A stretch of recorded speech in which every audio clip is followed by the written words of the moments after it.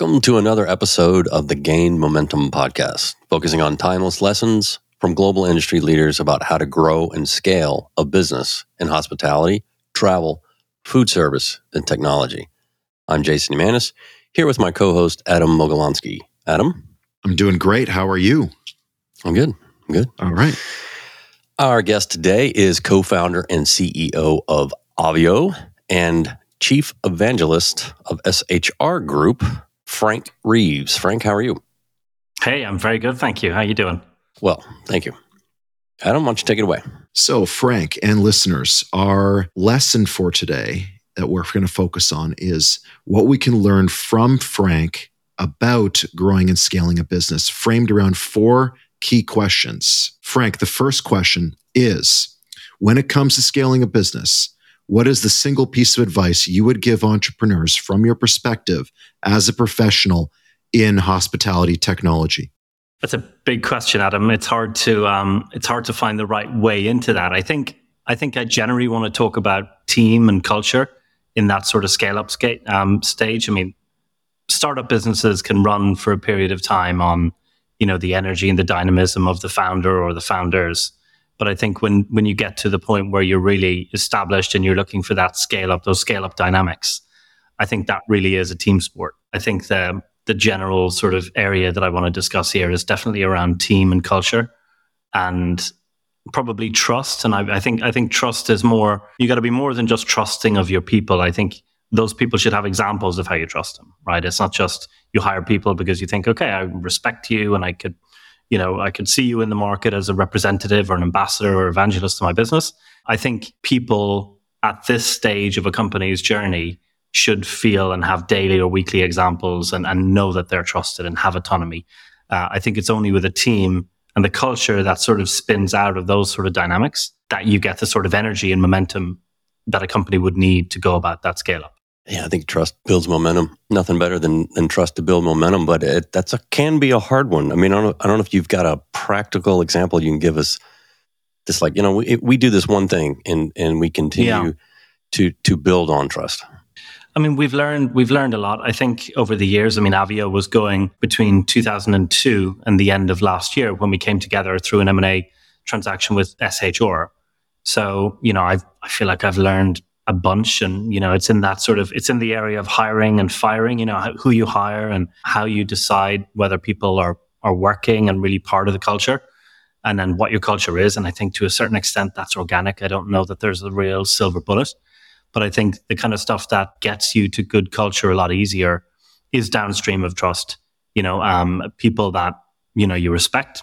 You shouldn't hire people that I think fall short of that bar, that you trust and that you do value and would gladly have representatives of your business. And I think if you can create the dynamics of sort of team and collaboration around people like that, then I think you just you foster at least, the key ingredients for a culture where people trust one another and go that extra mile. Because you need so much more than, the 9 to 5. You need hustle and you need all those great things that people would really sort of fall on their sword for one another, not necessarily always for the business, but for one another, and wouldn't let their colleagues, wouldn't let their friends down. They'll always go that extra mile. So I think hiring and firing, that's just something we became better at. I think once we realized who we were and, what we were screening for, and we definitely had this notion of we want to be super innovative. We want to be dynamic and always entrepreneurial and always sort of challenging and being challengers, but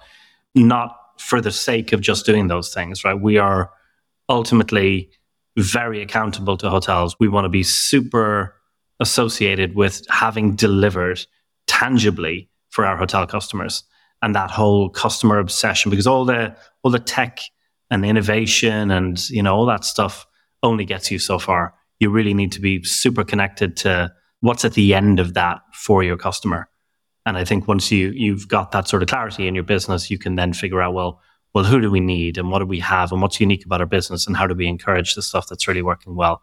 So I think the hiring and firing, hiring is one of the most difficult parts. I've always found the most difficult parts of growing and scaling the business. But I think over time I got better at recognizing when it's maybe not working and being sort of brave enough, I guess, to make that decision. and Me too. take those actions sooner. You said a mouthful right there. I've talked about it before. I'm terrible at hiring. Yeah, in my career, it's hard. It is. It's so easy to be kind of, I guess, lazy. I mean, you've got a million things going on, and quite often you sort of, you'll want to deal with stuff that's operational and stuff that's easy, and those big weighty challenges around, look, I just don't think this person's going to work. It doesn't serve that employee, that member of the team, or you, and it can damage culture very, very quickly. So I think it's actually, when you take that sort of perspective, you're not doing that employee any favors, you're not doing your culture any benefit whatsoever. And it becomes the, what should I be working on, rather than the 10 emails that are easier to do on a Monday morning. So to unpack that a little bit, or to lens it through your time at Avio, is I'm wondering if for the hiring process, what did it look like as you said you developed that skill? And what would you say is the top criteria you looked for to hire someone at Avio? I think that energy and passion was really key. We found, roles are different, right? You're looking for certain things in engineering, software developer. You're looking for other things, slightly different things in like sort of sales people and marketing people.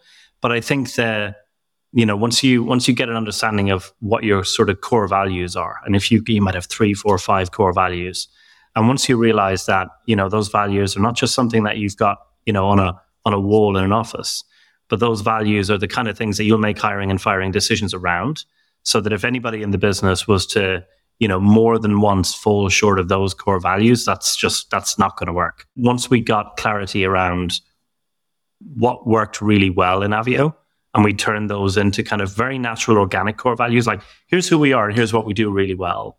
How do we define, that in a way that is sort of, that looks like a mission and value statement? And then how do we make sure that we only hire on that basis? And you got to sort of tease that out. I think it comes at quite a later stage of the interview selection process, where you've got to look for, is this person, okay, they tick all the boxes, but is this person going to actually fit in?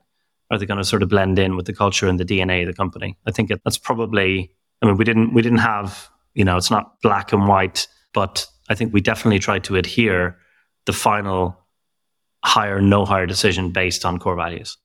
How long did it take, roughly, to define those core values for Avio? We sort of evolved them over time, but I think we never radically overhauled those. We were always customer obsessed. That's a phrase that we used in Avio going back to the very, very early days. And that's the first sort of value that Avio had. That's also the first value that SHR had. And I think around that, just being team player, being super agile, flexible, dynamic, not afraid of change, but leaning into that disruptive sort of, challenger brand, and taking ownership, being accountable. So always being the kind of person that, we all get sort of, let's say, queries from a hotel, and it might not be your sort of job to go and do that, but, not to pass the buck, but to always be that sort of, to have that accountability personally within the company. So they evolved, Adam. But I think it probably, COVID, I think, bizarrely really shifted things towards that autonomy and trust and flexibility. I think COVID went on long enough and disrupted enough that, we solved for productivity totally remotely, and whilst we trusted each other in an office context before COVID, once we saw how far the lengths that everybody went to above and beyond during COVID, I think that was probably the final evolution around culture and values. So moving on to our next question. Frank, what are some of the common pitfalls or failures you have witnessed that business owners should look to avoid when scaling their business? It's a long game. I think particularly in hospitality, hotels in particular, I think they're slow to adopt new technology, particularly disruptive technology, for very logical reasons, I guess. But I guess knowing that, maybe there's something also about hospitality where, Avio didn't often hear a no from a prospect hotel. It was like they really liked what we were doing, and that maybe turned into like a 12, 18-month sales cycle in some cases because other stuff came in the way. Definitely what I see around pitfalls of companies that are relatively new in the space is that they have this super innovative technology, and along with that is an expectation that this is going to be almost an overnight success. And I think that may be possible in this industry, but I think it's an industry that's somewhat slower to adopt new technology than perhaps other industries are. So I think that's definitely one, being realistic. The game is maybe longer than you think it's going to be for that reason. And then I think if there's another side to that coin, it would probably be just trying to learn the lessons of failing fast, not taking too much time with, new innovation, for example, failing fast. I mean, it's a cliche, no, but learning how to say no, failing fast. I think there's huge lessons in those two disciplines. I'm always glad to hear when someone talks about how long it takes to sell into a hotel, because I always thought it was the CRS business only. Yeah. But I've been a part of smaller price tag, easier install software in hotels now, and it just takes a while. It really does. I mean, I think probably the most effective sort of messaging around the Avio value proposition was pre-COVID, where we were telling hotels that, to take our booking engine, that would come with a guarantee from us of at least a 25% increase in direct bookings. And we knew that the booking engine was great and had all the stuff, but we also knew that we were doing things differently around AI and personalized guest journey. And we just saw that and more in terms of impact. And even then, Jason, where hotels would, in a meeting, get super excited about that. And it was legit, right? We were doing that, and we were accountable for doing that. Even then, hotels would be like, okay, we're super excited about this. You think you've done a deal, and then something else just comes into that operation of the hotel that's a huge distraction, and then you hear from them in 18 months' time, and then they want to resume the conversation again. So, yeah, it's definitely a slow, long game. I want to pick up a thread there. You mentioned the term AI, which is opening a can of worms here. But AI, failing fast to learn from it, it's really dependent on feedback data. And right. How do you differentiate between the feedback data of a hotel saying, come back to us in a year or 18 months or 2 years, and saying the feedback is, no, we're not interested, period, full stop? It's a great question. I think you do get a feeling, like a human feeling in meetings, where you think it all fits, everything. There's no reason why this hotel brand can't. We've seen the data. The further you go through sort of a sales cycle, particularly our sales cycle, we'd be soliciting data around, give us your current production from OTA to direct. So I think over time we would develop a really strong sense of, okay, this hotel has a pain point, understands they have a pain point. There does seem to be a distraction, and that could come in the form of, a whole tech shakeup, like, oh, they're putting in a new PMS. So you know what? They are super interested. We do think this time, 12 months, they'll probably be back, but something else has come in that sort of distracted that. Getting a no from hotels was often sort of just the reason for us to move on. I mean, it's like, as a founder, you take all that stuff very personally. It's you're being rejected, I think, on some level, right? Your baby, everything that you've sort of built. So it's a personal rejection. And I think I certainly had a tendency early on to work harder when I was hearing a no from a customer to try and turn that around. But there isn't a good return on that effort. So you taking failure or rejection personally for your company or product, would you have any quick advice for other founders and C-level people to not take it personally? So for me, the big step change there was stepping back from the direct sale. Like my role with SHR as chief evangelist. I love being in the market. I love engaging with hotels. I love understanding their challenges. I'm super passionate about the niche that we operate in, and the end results of that, I think, really do impact fundamentally asset value and hotel profitability. So I can talk about that passionately all day long at any conference. But that's not sales. That's maybe some stage of the sales cycle. I was never very good at the follow-up, the constant sort of chasing and closing out a deal. Never any good at that. And also I took this stuff very personally. So for me, when I did get the opportunity to bring a professional sales team in, A, I got to step back from that sort of rejection, but B, I let far more qualified professionals into that side of the business that also were armed with the tools that I didn't have, because they can say something when it comes to negotiating on price. They can say something about, hey, look, this is not going to fly with the board, that I could never say. I was the board for all intents and purposes. So I think those two dynamics of a professional sales team that had one or two more tools in their toolkit than I did was the real step change there. Yeah, so it makes sense. It's you got to know your own characteristics and what strengths or what weaknesses you have, and then finding people who complement your own personal characteristics. Yeah, I mean, back to my initial point about it being a team sport. You do, and I think not a lot of startup entrepreneurs do make that journey from startup to scale up. It requires different sort of skills, maybe different energy profile. Many do, of course, but I certainly think that there comes a point where people realize that you've got to bring far better people around you in certain disciplines. I mean, you just wear all the hats when you're an entrepreneur. My background was programming, so I was writing the code, I was the booking engine programmer, I was also sales and a bit of marketing and all the rest of it. And of course, that doesn't scale. All right, moving on to question number 3. Frank, what do you see as the key opportunities and challenges for hospitality technology companies for the remainder of 2023 and beyond?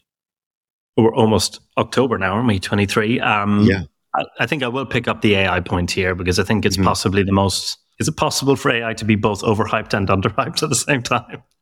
Because there's a tsunami, under our feet, and it's changing. It's changing everything, right? It'll change marketing. It'll change search. It's already changing everything in real time. But of course, it's also overhyped because everybody is jumping on this generative AI kind of bandwagon.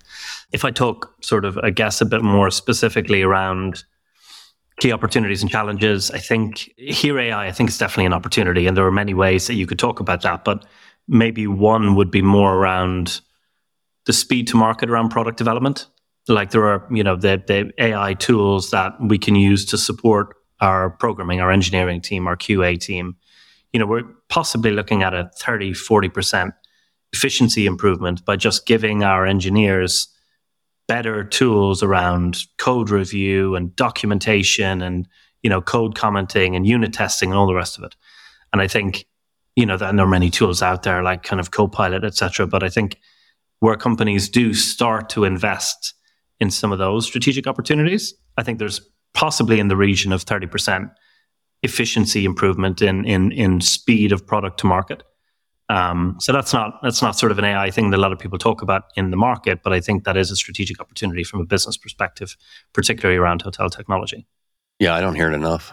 Yeah, I mean, I spoke with Oracle not too long ago, and they're so laser focused on it because they see what it can do for efficiency. And just, I mean, it's like, I don't know, is it the lean years? I mean, you got to do more with less. We all do, not just our customers. So absolutely. Yeah, absolutely. And I think you're kind of, it's like just you're giving better tools to your teammates, right? So you're just giving them the best of the technology that's in the market so that they can focus on the bit that, is super valuable and super creative from their perspective. So yeah, I think huge gains to be had there. What was the other side of that question, Adam? Was it challenges or key opportunities and challenges, right? On challenges as an industry, travel tech, hotel tech, I think we've, everyone's integrated. We've all connected, more or less. We've connected with one another from a technical connectivity perspective. One of the things we're working really hard at SHR with our Allura platform is that there's strategic connectivity or strategic integration and strategic product development. And I think companies that just connect to one another are probably going to fall behind in terms of what products should be delivering for hotels. So for example, if you take a CRM solution will typically exist as a standalone, or maybe it's a bolt onto a platform now. But CRM typically signifies standalone email marketing, segmentation, that sort of thing, customer profile management. But, it should be thinking about the role that it plays in the managing of the guest journey on a website, the role that it could be playing in the top of funnel digital marketing, right? But, these systems are not connecting up and not working strategically alongside one another. And I do think that there's a new wave of technology innovation happening that is either bringing multiple products together within a platform with far more strategic insight, or bringing companies together that are getting closer together to figuring out what they should jointly deliver than just connecting two products. And I think companies that are looking at integration purely from a functional perspective I think is going to be an opportunity, as we look at 24 and beyond. You talk about CRM in this way of connecting the upper funnel and then the pre-arrival, the entire stage of the customer journey. And I'm wondering if you could just explain a little bit further what you're seeing in terms of the territory that a CRM can cover now and what the possibilities are for connecting all this in the near future, because I just see so much potential, but I'd like for you to explain it because we're the hosts here, you're the guest. Sure. So what do you see as the opportunities within CRM? Great. Well, I appreciate that. So when we think CRM, we typically think of the direct guest anyway. OTAs don't share guest contact details, and we'll try and capture that when they check in. We'll do our best, but it's not really what we think a CRM system is designed for. CRM is designed for direct relationships and maybe loyalty and that sort of thing. So if I take a step back and just talk about some of the traditional, I think the broken paradigm of the direct channel for a moment, and then I think I can sort of connect CRM in on the back of that. For me, one of the biggest errors that hotels make today is continuing to think of brand.com, their own website, as a brochure. Right, so every visitor to your website gets the same content, and you've plugged a booking engine into that brochure website. And alongside that brochure strategy is this idea of a look to book or conversion funnel, so many different things. But basically it boils down to, on Monday we had 200 visitors and we got 2 bookings, so that's a 1% conversion rate. 98% of people didn't book. Those two things, the brochure, one-size-fits-all website, and the conversion funnel, I think are fundamentally broken, because when you look at how guests go about booking hotels, it takes time. For example, it took North American families 5 days to book London properties last summer just gone. So from the first time they hit the hotel website to when they go about a very natural, very organic travel discovery research journey, that takes 5 days. And when they book on a hotel website, they're booking on their 3rd, 4th, 5th visit to the hotel website. The conversion funnel is broken because, it wasn't 5 guests, it was Jason 5 times. And it wasn't abandonment on Monday when Jason didn't book. It was a beautiful first impression where Jason spent 5 minutes on our brand site and told us all about himself and what his interests were. And we were able to sort of nurture that relationship such that there's a very high chance now that Jason will come back when he's ready and continue that booking journey. So brand.com is first and foremost a marketing platform that's so much more powerful than just a brochure. And therefore CRM should understand, the 20 minutes of data that brand.com is handing over to the CRM about Jason. What are his interests? What content has Jason consumed? What's actually really relevant for Jason here? So yes, Jason's booked a room and that booking sits in the PMS, and that's great.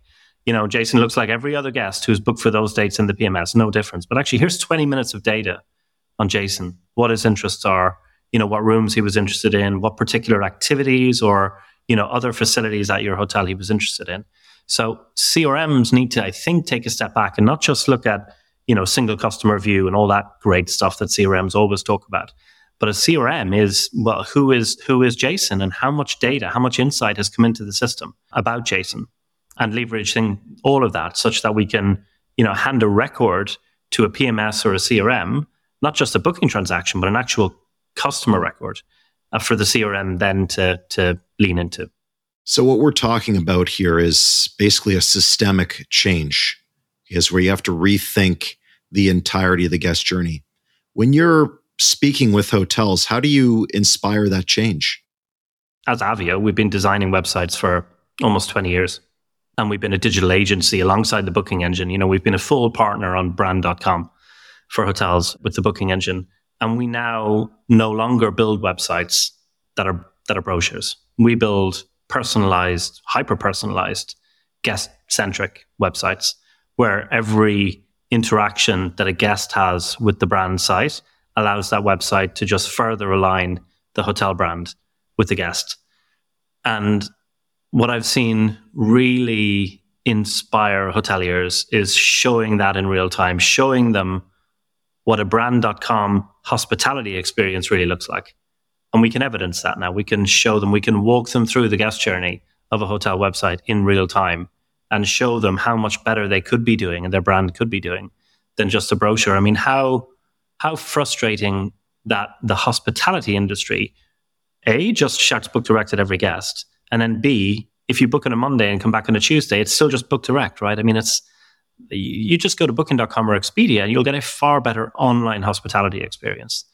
And I think you only really need to show hoteliers an example of how that looks, and you've captured what is a very latent passion of theirs, which is to deliver better guest experience, better brand experience, for the commercial gain or just the hospitality brand experience of that. But it doesn't get much more impactful than showing a hotel what their website could look like if it stepped beyond the brochure. Frank, our fourth and final question. What are the key things innovative leaders and entrepreneurs should prioritize and focus on to gain traction for their business? One of the things I found very useful was to take strategy, and we did this exercise in Avio. So I raised private equity investment into Avio in 2014 from London.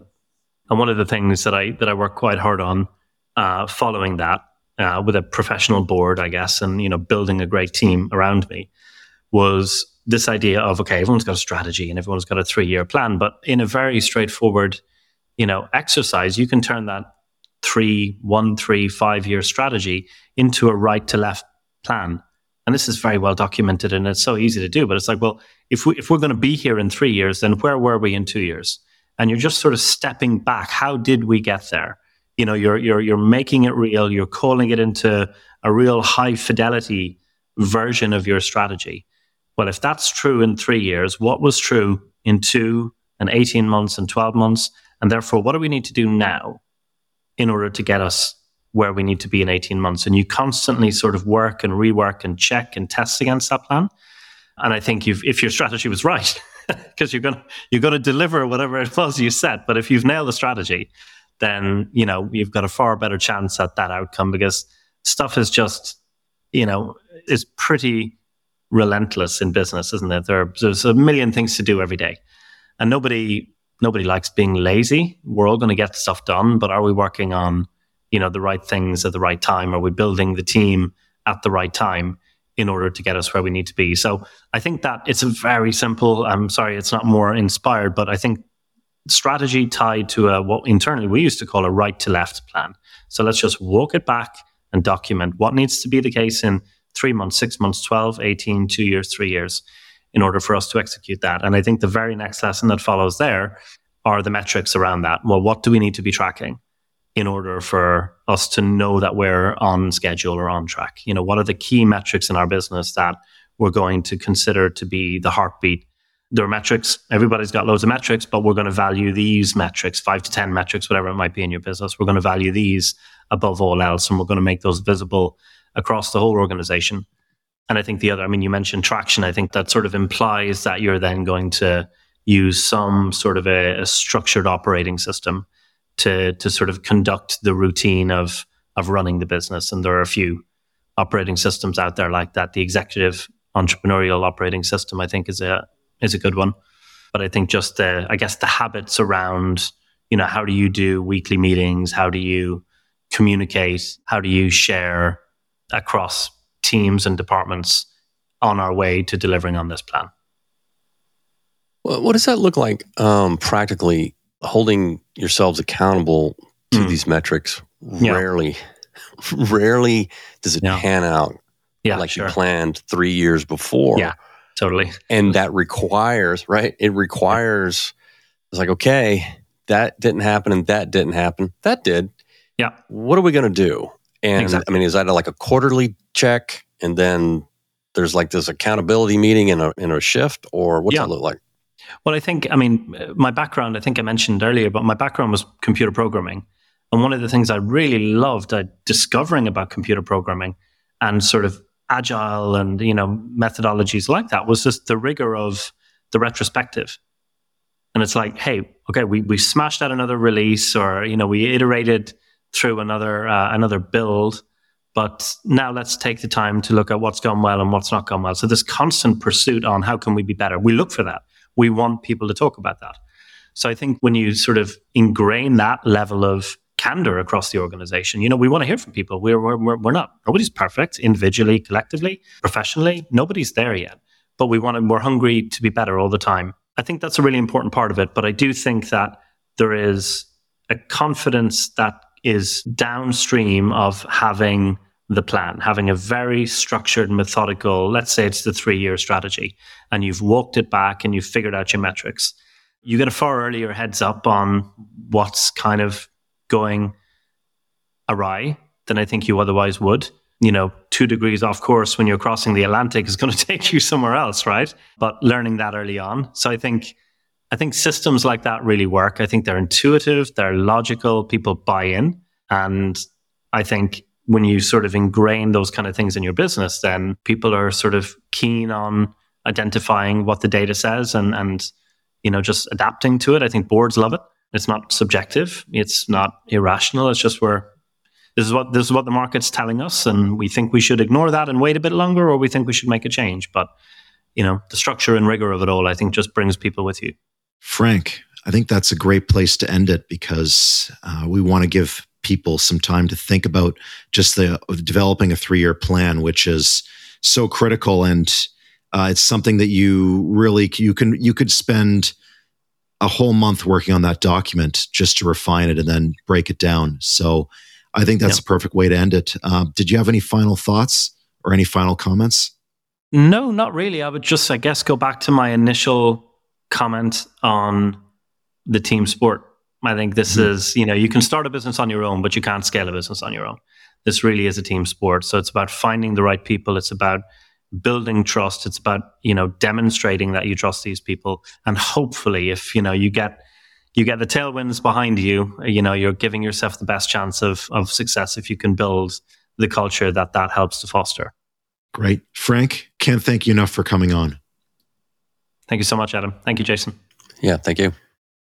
Thanks for listening to the Gain Momentum podcast. To stay up to date, make sure to follow or subscribe wherever you get your podcasts. For more information about Gain Advisors, head to gainadvisors.com.